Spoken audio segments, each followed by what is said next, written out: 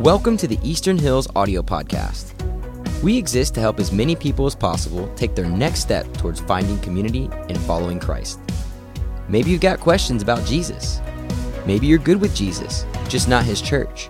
Maybe you're feeling disconnected and want to reconnect. We think you'll find our messages both helpful and hopeful. So enjoy.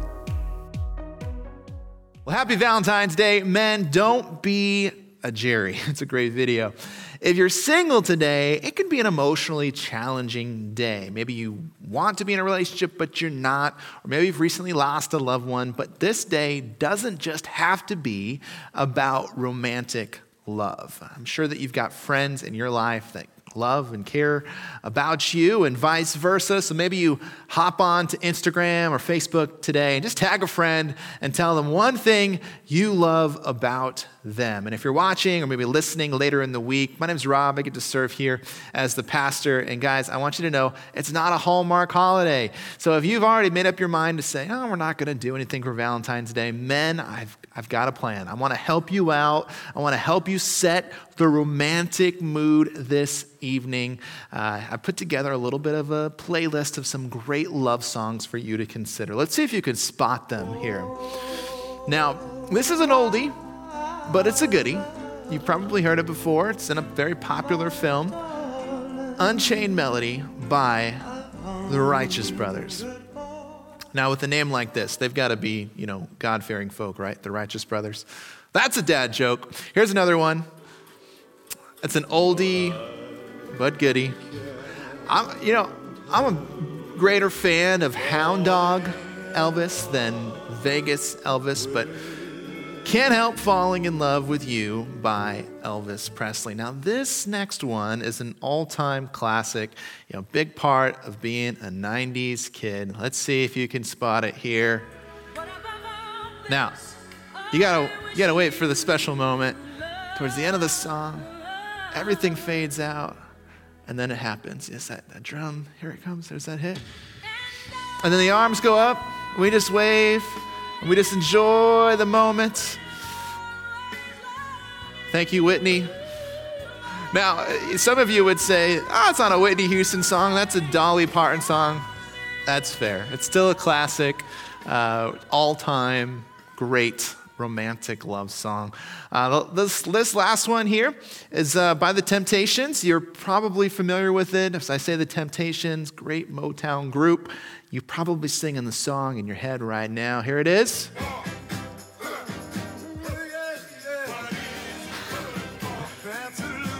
Not the one you had in mind, right? War by The Temptations. I at least hope you chuckled a little bit, and here's why. We need a laugh today, because today's a little bit of a challenging conversation. Today's going to take courage, and it's going to take humility. Humility says, you know what, maybe I don't have it all figured out. Maybe there's some things that I still have to learn. Humility says, I could be wrong. Courage says, you know what, I'm committed to the truth. Wherever the truth takes me, that's where I want to be. Humility and courage. Now, let me read to you the lyrics of this song one more time by The Temptations. War, what is it good for? Absolutely nothing. Say it again. War, what is it good for? Absolutely nothing. Listen to me, war, it ain't nothing but a heartbreaker. War, friend only to the undertaker. War. Here's a question for us to consider as we begin our conversation today. What percentage of wars would you say were religiously motivated? If you're following along in the chat today, maybe you might throw it in there, or if you're watching with someone at home or wherever you are, if you're driving in the car listening to the podcast, you might turn to someone. Answer me this. How many of you would say that 50% or more of wars in history were religiously motivated? Now, Philip and Axelrod chronicled the history of wars in a 3-volume encyclopedia. And you know what they found? Only 7% of wars were religiously motivated. And even more fascinating is that if we remove Islam from the mix, that number drops to 3.23%. And so they would say that the number one cause for human suffering in the 20th century is political ideology. And I want to read Some heartbreaking stats. These are deaths at the hand of non-religious, atheist political leaders throughout the 20th century. Joseph Stalin was responsible for 42.6 million deaths. Mao Zedong, 37.8 million deaths. Adolf Hitler, 20.9 million deaths. Vladimir Lenin, 4 million deaths. Hideki Tojo, 3.9 million deaths. Now, if you've wandered into this message, you're thinking, this does not sound like a Valentine's Day friendly type of message. What is happening? Now, this is part 2 of a series that we kicked off last week. And so let me give you a little bit of context on what we're talking about here. If you missed it, I'll get you caught up quickly. This is the series called Citizen. We're talking about what do we do when loyalties collide? And this series is not designed to help us become more political in our thinking. This series is designed to help us become more biblical in our thinking. Our thesis is that citizens from God's kingdom are from every nation and should be good citizens in any nation. But the tension that we must all embrace is that when it comes to biblical Christianity does not align perfectly with any political ideology or worldview or belief system or any one political party or ideology. So how do we respond then when our loyalty as citizens of this nation collide with our citizenship in God's kingdom? What's our response? And so for those that are watching today and you would say, hey, the scriptures are my authority, the 66 books that we call the Bible, that's how I live my life. That is the filter for my decision making. My ask for you today and next week is to remember a commitment that I asked you to consider last week. And it's this, that before we engage politically, we will think biblically. In the same way that you drive along the highway or freeway and there's guardrails to keep you from going off course, that's what this is here for. That before I engage politically, I'm going to make this commitment to think biblically. And if you're watching today, hey, the Bible's not my authority. I'm still trying to figure out where I'm at with Jesus. We're glad that you're here. Here's something that you and I can commit to. What if we did this? We looked for commonalities before exposing differences. We want to avoid the conversational jump rope where we're looking, and as soon as we find that one thing that we're against or that hot item, we jump in and say, boom, I'm angry, I'm upset, I'm frustrated, and we blow up the conversation and shut it down. We want to avoid that. Look for commonalities before exposing differences. You ready? Let's dive in. Years ago, Jesus made a profound statement. He said, you have heard that it was said, love your neighbor and hate your enemy. But I tell you, love your enemies and pray for those who persecute you, that you may be children of your Father in heaven. Is that what you're thinking about this Valentine's Day with your enemy? You're going to send them a box of chocolates. You got flowers coming to their door with a little note that says, roses are red, violets are blue. Happy Valentine's Day. I'm fed up with you. When I went to the card section to get my wife a card for Valentine's Day, it didn't exist, the section for my enemy. Not a huge market for sending cards to our enemies this Valentine's Day. So for the purpose of everyone getting on the same page, I want to define this term here, enemies. When Jesus says to love our enemy, what's he talking about? Number one, our enemy is not someone that is opposed to our narrative. So listen, in high school, you were pro NSYNC or you were pro Backstreet Boys. Those were two different groups. You could not be in both camps. If you're into comics, there's DC and there's Marvel. Growing up, we had Sesame Street and we had the Muppet Babies, but those are rivalries. We can do life with people that have different preferences and different desires, but that does not make us an enemy. Our enemy is not someone that is opposed to our narrative.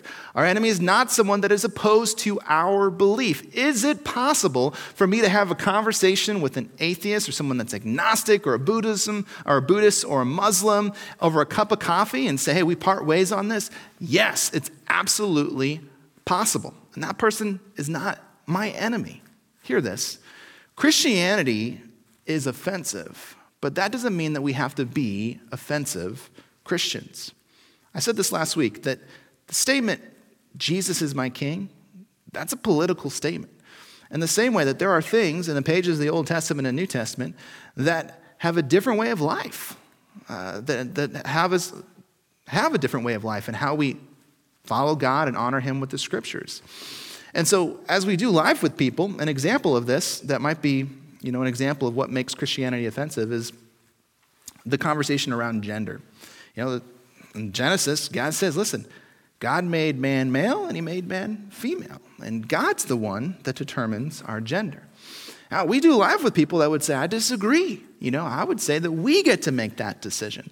And therefore, Christianity is, offensive. But that doesn't mean our response needs to be offensive to other people. And I was living in California. I had family that lived in Northern California, so I would go up to San Francisco, and we would walk around the marketplace there. And I was a new believer, and I remember people in the name of Jesus with megaphones, and I remember people in the name of Jesus with poster boards.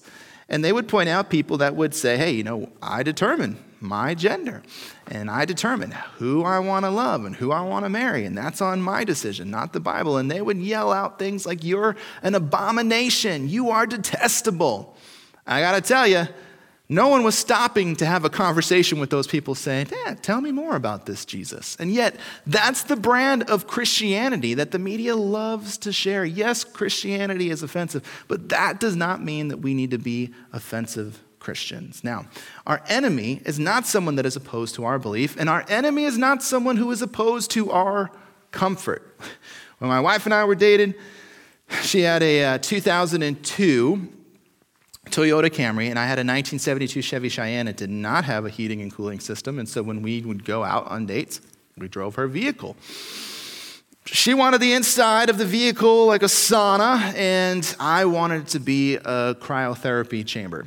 I loved it frigid and cold, Northeast guy, California girl. There was conflict. I would say at times she was opposed to my well-being, but more she was opposed to my comfort. That didn't make her an enemy. Here's the deal. Our enemy is anyone who is opposed to our well-being. And as I read this definition, for some people that brings clarity. For some people that brings about greater questions. Because some would say, I hear you. That's who my enemy is. But when I think about Jesus' statement in loving my enemy, here's a tension that I have. I want to share some of the questions that I have been asked as a pastor, as a friend, as a son, as a brother, as a Christian, and as a pastor. What would Jesus say about my enemy when it comes to war? Can a Christian serve in law enforcement or the armed forces while still being obedient to the command that Jesus said, love our enemy? Given what Jesus said about loving our enemy, is it permissible even for a Christian to own a gun and to fire it, to use it in self-defense? How can a Christian be okay with the death penalty? These are hard questions. And in the year AD 56, the Apostle Paul wrote to a group of Christians living under the authority of one of the most powerful governments in any civilization. Christians were enemies of the state, and Christians were violently abused because of their beliefs. And people that they loved were violently abused because of their beliefs. And Paul himself, at one point, supported violence enforced and imposed upon Christians because of their love for Jesus. And yet, years later, the Apostle Paul would find himself an enemy of Rome, writing on the subjects of violence, revenge, enemies, war, and government. And here's what he said. For the one in authority is God's servant for your good. But if you do wrong, be afraid, for rulers do not bear the sword for no reason. They are God's servants, agents of wrath to bring punishment on the wrongdoer. And if all I did was read this one verse today, someone like Richard Dawkins might say, this is my point, that this is why I would say that religion is the cause of pain and hurt and suffering and war. Here it is. But this is not all Paul said. Context is king. I want to read what he said just a couple of verses before this. And as I read it, what I want to invite you to do is to visualize your enemy. Maybe it's a political leader. You're convinced they are opposed to your well-being. Maybe it's an activist group. You're convinced that they are opposed to your well-being. Maybe it's a former spouse, girlfriend, boyfriend, co-worker, or boss. Who is that person that you're convinced is opposed to your well-being? Where are you taking them for dinner tonight? Right?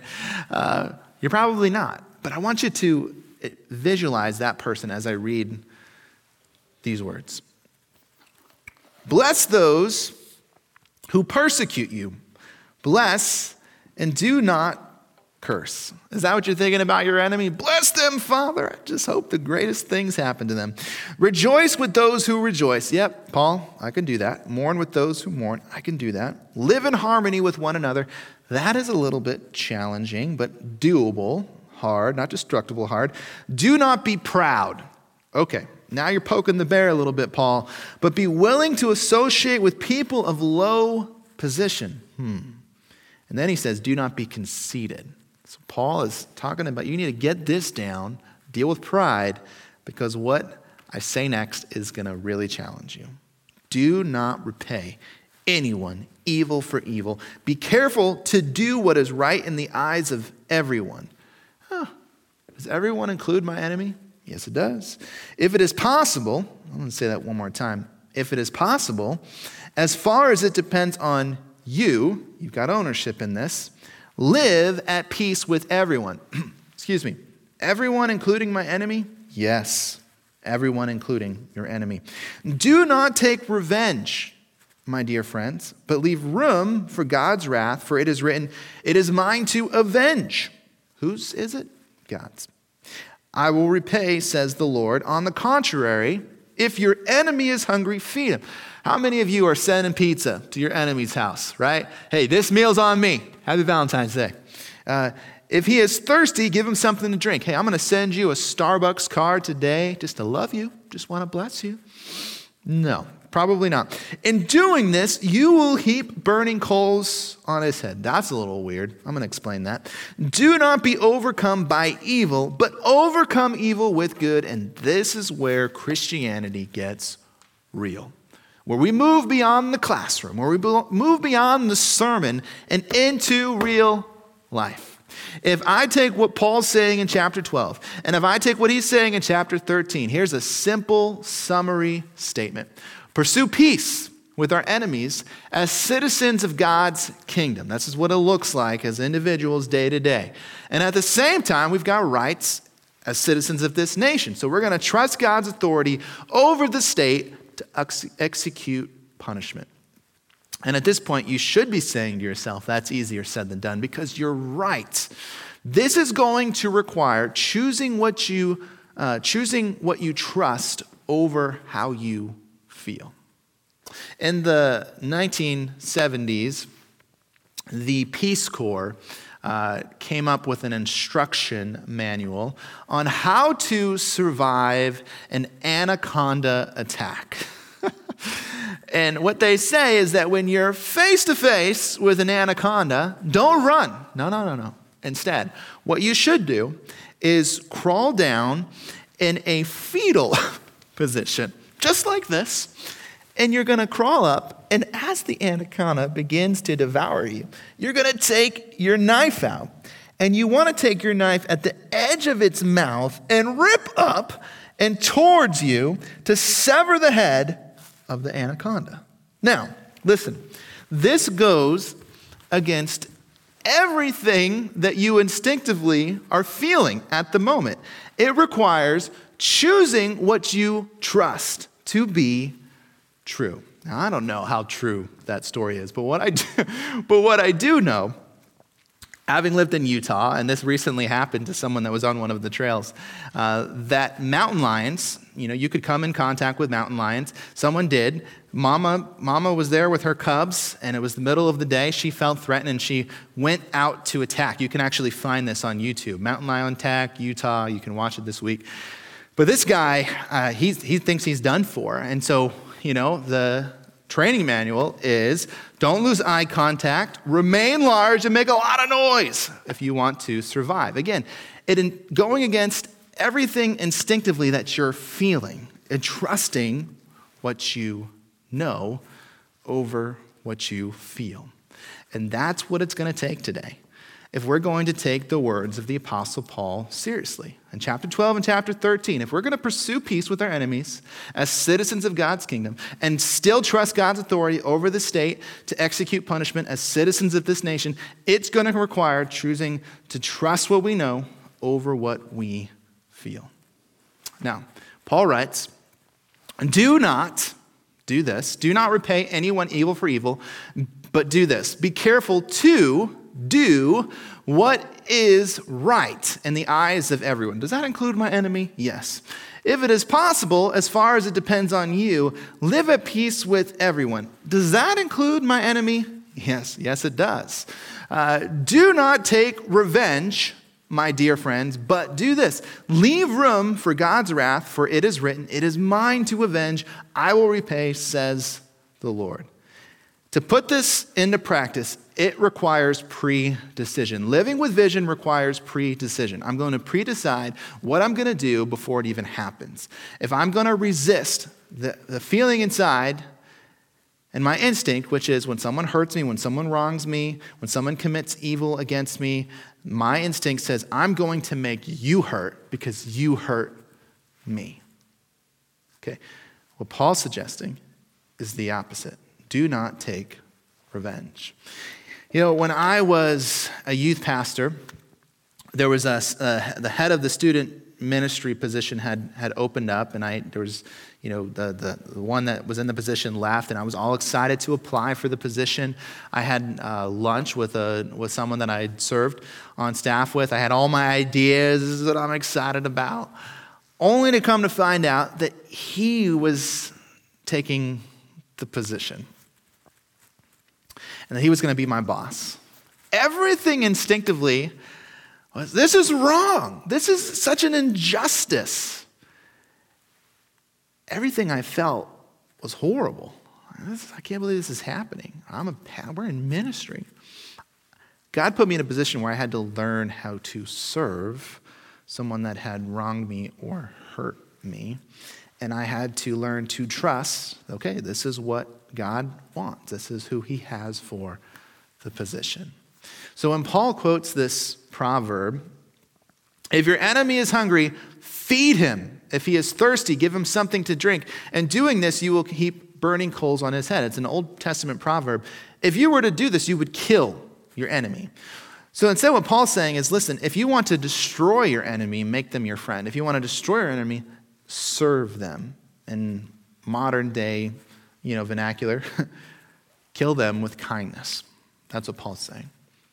But then he drops the hammer. He says, do not be overcome by evil, but overcome evil with good. And this is where Christianity becomes incredibly real. There are some questions that I've been asked recently, and it's the tension of, okay, I see this as a citizen of God's kingdom, but what about as a citizen of this nation? Some questions, Pastor, what would you say to someone that felt all of the actions of those at the Capitol on January 6th were justified? You know, Pastor, that there were Christians there that said that they were doing the right thing. Or, Pastor, what would you say about some of the actions of those that were destructive protesters over the summer that felt like their actions were justified and even within the Constitution? And on the opposite side, some would say, what would you say to those that would be quick to point out that we'd all be speaking German if it were not for the intervention of others? It seems appropriate that there are times to intervene and act. And if I'm talking with someone that is a Christ follower, I'm going to say, hey, listen, the scriptures are authority, so I want to start there. If someone's not, then I want to say, well, I have a different conversation because I'm not going to hold them accountable to what I believe. With them, I'm talking more about constitutional rights, but for the sake of today's conversation, I'm going to talk about what do we do with the rights of us, the rights that are protected under the Constitution, and then the instructions of God's word as a Christ follower. And so what I want to do is I want to start with Romans 13:4, and I want to say, hey, for the one that's in authority, they're there as God's servant. What's the word here? For our good. And some will be quick to say, listen, I don't trust government. I'm going to talk more about this next week. But God establishes government for our benefit. But here's what happened after Paul penned these words. Christians began to take positions of authority because as the gospel spread and more people came to know Jesus, over time, Christians would step into military. Over time, Christians would step into government positions, and then they would find themselves stuck like, okay, loving my enemy as a citizen of God's kingdom, and yet I have a position now in which there's rights of citizens that I am sworn into protecting. And so how do we live with that tension? And for some, they would go to pacifism, and they would say, listen, violence is always horrible, and we should be horrified at the act of any violence. And for those that hold this position, they've probably been influenced by a passage in Matthew's Gospel, chapter 5, that's often quoted, turn the other cheek. And here's what Jesus said. You have heard that it was said, eye for an eye and tooth for a tooth, but I tell you, do not resist an evil person. If anyone slaps you on the right cheek, turn to them the other cheek also. So Jesus is speaking to a culture that's predominantly right-handed. And they use their right hand socially. And so the context is a response to public shaming. That's the context here. Think about how would you slap someone on the right side of the face if you're right-handed? You'd have to do one of those maneuvers. And at this point, you're acting out all the things that you've learned on Cobra Kai, the Karate Kid series on YouTube, like, I learned this move here. No, it's foolish, and people would laugh at you. Jesus wasn't addressing violence or war. He was addressing shame. Now, another group of people here in this conversation those that would say, what about preemptive war? And the notion that, I want to get them before they get us. Around Memorial Day and Veterans Day, most churches in our country will throw up a verse like this: greater love has no one than this, to lay down one's life for one's friend. But this is not a military reference. This is a reference to what Jesus does on the cross. In that on the cross, it was an act of violence. And God's wrath was poured upon Christ's shoulders. He served as the perfect sacrifice for the sins of humanity. His blood was shed, atoning for our sins, past, present, and future. And all of this took place so for those that were once enemies of God, that they were not on the same team with God, that they were opposed to God, would become friends through Christ Jesus. And that God would see us as Christ followers the same way that he sees Jesus, one that knows no sin. So this is what's taking place, that Jesus willingly served his enemies so that we wouldn't be enemies of God, we would be friends. We would be new creations with new freedom. That's what this verse is saying. Now, a third perspective here is something that's known as just war theory. And so as Christians stepped into positions of power over time, great Christian thinkers like St. Augustine and St. Thomas Aquinas developed something and really implemented something known as just war theory, where there are times where violent acts or acts of war are permissible under the following circumstances. They would say, hey, is there just cause? Has another country wrongly taken another nation's resources? That's just cause. One country, do they need to be held accountable for acts of evil? That's just cause. An example of this is in the 90s when the Hutus slaughtered 800,000 Tutsis. That was just cause. One country is being held accountable for acts of evil. Is there a right intention? The right intention is the avoidance of evil intentions. So are we going in to help out and secure peace and kick out the oppressors because it's really what's best for them, or is there something in it for us too? Are we going to take some resources while we're there? We need to have the right intention. My brother's a cop, and he's in law enforcement. And the reason why I'm so excited that he has chosen to serve this way is that he serves. That's what I'm here to serve the community. I'm a public servant. I'm here to help citizens. It's serving with the right intention. The third is it the last resort? Have all other acceptable means of addressing the injustice that's taking place been exhausted? Whether it's the acts of what took place over the summer and in the fall, or what took place last month at the Capitol, if I'm speaking with a Christ follower, that's my filter. Okay, if you feel it's justified, is there just cause? Is there right intention? Is this the last resort? And at the end, remember Romans 13:4, first verse here, for those in authority is God's servant, for whose good? For our good. And we're going to talk more about that next week. But here's a simple summary statement. When it comes to violence, I think if we take what the pages of the New Testament say here, I think we could all agree that violence is always horrible and sometimes unavoidable. And when you say, wait a minute, violence? What about necessary force and self-defense? Okay, I hear you, but in our culture today, this is how we use this word violence. If you were to look at movies, movie ratings or video game ratings of things like military, war movies or war games or movies about law enforcement and when they're using their weapons and people's lives are being taken, the word that they've chosen is violence, excessive violence. And so it's anytime we fire a weapon and harm someone, whether it's self-defense or not, it's still violence. And the point here is that violence is always horrible, but at the same time, sometimes it's unavoidable. When I was living in Bakersfield, California, in my early 20s, late at night, about 10:30, at night, someone's banging on the door, and I'm thinking, what is going on?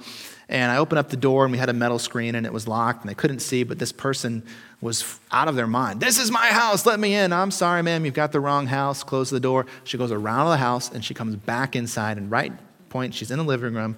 She's clearly not of her right mind, and she has a knife in her hand, and she's making a scene. And my cousin comes around the corner, sees what's happening. He gets the gun that he legally owned, and he's got a gun out, and he's telling her to leave. And then my grandmother wakes up in the middle of the night, and she's like, oh, gosh, what is happening? And I'm thinking, this is horrible. I mean, what if she grabs my grandmother? What my cousin needs to fire the weapon. So, of course, we've called the police. Law enforcement shows up, and they take care of the situation. It didn't get violent, but it could have. And I got to be honest, if that was today with my own kids, and would I be okay with the use of violence for the protection of my own children? Absolutely. Violence is always horrible, but sometimes it's unavoidable. So what Paul's saying here is to the best of our ability, is if it's possible, pursue peace with everyone. Pursue peace with our enemies as citizens of God's kingdom. And we want to ultimately trust God's authority over the state to execute punishment as citizens of this nation. We want to trust the people and practices that God has put into place. Is it perfect? No. We're going to talk about that next week, and we'll deal with that tension. But I want to close with this.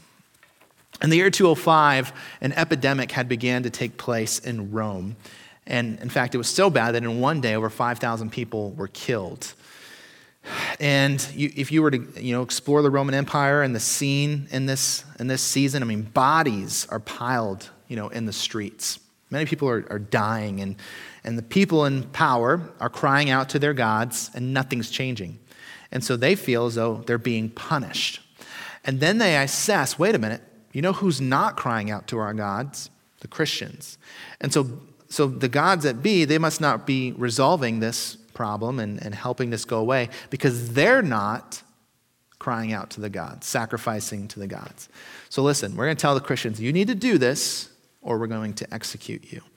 And so one great Christian leader says, no, we're not going to do that because we pledge our allegiance to King Jesus. But here's what we are going to do. We are going to raise up money and funds to serve those that are sick and suffering. We're going to clear out the bodies in the streets. Many Christians lost their lives because of infection or execution.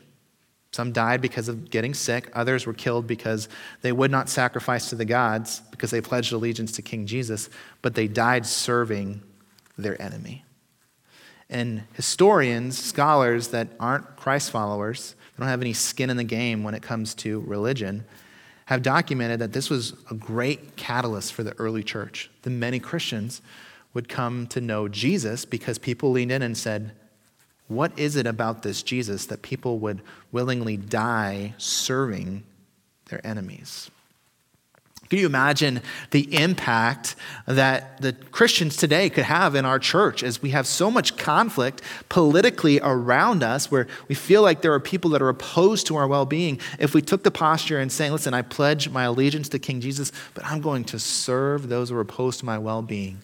I'm going to love them, bless them, pray for them. Can you imagine the impact that the church would have today? Don't miss this. Hear this. There will always be an anaconda in your life, and the only solution is surrender. There's always going to be an enemy. I mean, it's not if you have enemies, it's love your enemy, because the assumption is we are going to have that person or entity that is opposed to our well-being. And the only solution is surrender. Not surrender to our enemy, but surrender to our King Jesus. You see, as I read the New Testament, the more that we're aligned with Jesus, the less that we're aligned to political parties or ideology. So enemies are going to be made along the way because Christianity is offensive, but we don't need to be offensive Christians. We can serve, we can pray for those that persecute us, that hold different worldviews, that are not for us, that maybe are against us. And I get it. That goes against everything that we feel. So instead, we need to trust what we know to be true. And here's what I know to be true. That God is love. He is love. And God is also just. And so I'm going to trust him with the outcomes when it comes to loving my enemy. There will always be an anaconda in your life. And the only solution is surrender. Let's pray. Father, I'm grateful for your word and truth today. It has been challenging me all week. But I appreciate that under the influence of the Holy Spirit, God, the Apostle Paul has given us this blueprint, this game plan for how to love people well. And I thank you for the men and women that have gone before us and served as this example of serving those that are opposed to our well-being, killing them with kindness, making them our friend, feeding them, serving them, ministering to them. God, would you challenge us? I mean, what does that look like for us today in our own lives? How can we make that type of impact in our community where people are saying, that type of love just doesn't make sense? There must be something else happening there. And that something else is not a something, but it's you, it's a someone, it's your son, Christ Jesus, God. I pray for those that in this day where singleness can be so hard, that you would be with them, encourage them. Pray that you put up friends in their life in this day. But for the rest of us, as we continue to navigate this incredibly challenging time, Lord, help us to remember where our allegiance lies when our loyalties collide. And that's with you. We pray these things in your son, Christ Jesus' name. Amen. Hey, I want to thank you for being a part of our service today. We're going to sing one more song together and worship. Let's do that now. Thanks again for listening. We hope you enjoyed this message. If so, we invite you to subscribe to our podcast. For more information about Eastern Hills, please check out easternhills.org. We would love to pray for you. Email your request to office@easternhills.org. If you would like to donate to the ministry of Eastern Hills, click the donate button in the upper right-hand corner of our website. We look forward to connecting with you again next week. Take care. God bless.